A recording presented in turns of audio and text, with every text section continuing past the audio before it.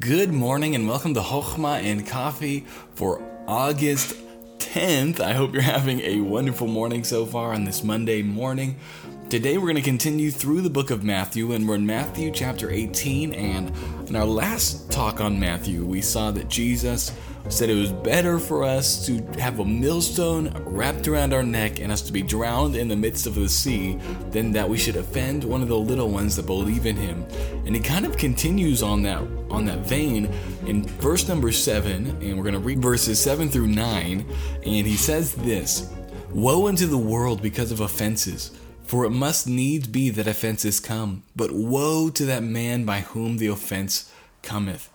Wherefore, if thy hand or thy foot offend thee, cut them off and cast them from thee. For it is better for thee to enter into life halt and maimed, rather than having 2 hands or 2 feet to be cast into everlasting fire.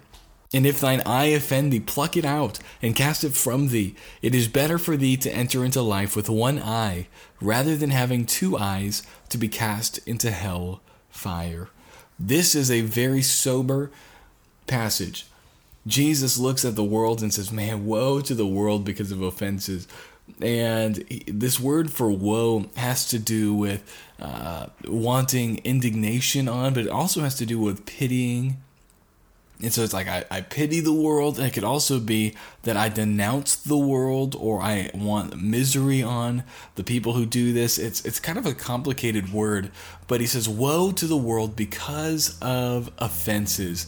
And this offenses is not what we talk about today when somebody's just offended.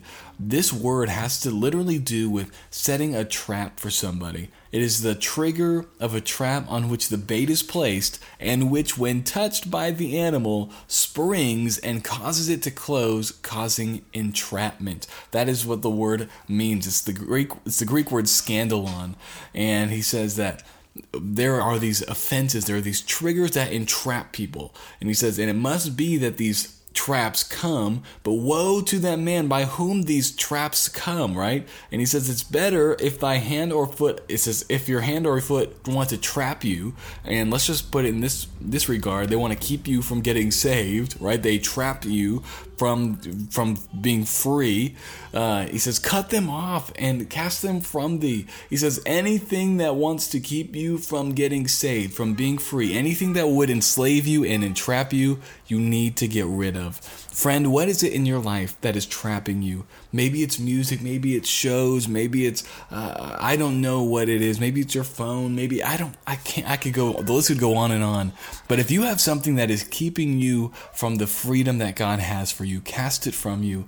Don't let anything entrap you. And if you are somebody who is setting traps for others, now not literally, but you are somebody's trying to live right, and yet you are the stumbling block. You are the person that trips them up. Get that right, because Jesus says, woe to the man by whom offenses come. May each of us make sure that we are not being the person who offends others this way, as well as making sure we have nothing in our lives that seeks to entrap us. I hope you guys have a great Monday, and I'll talk to you tomorrow.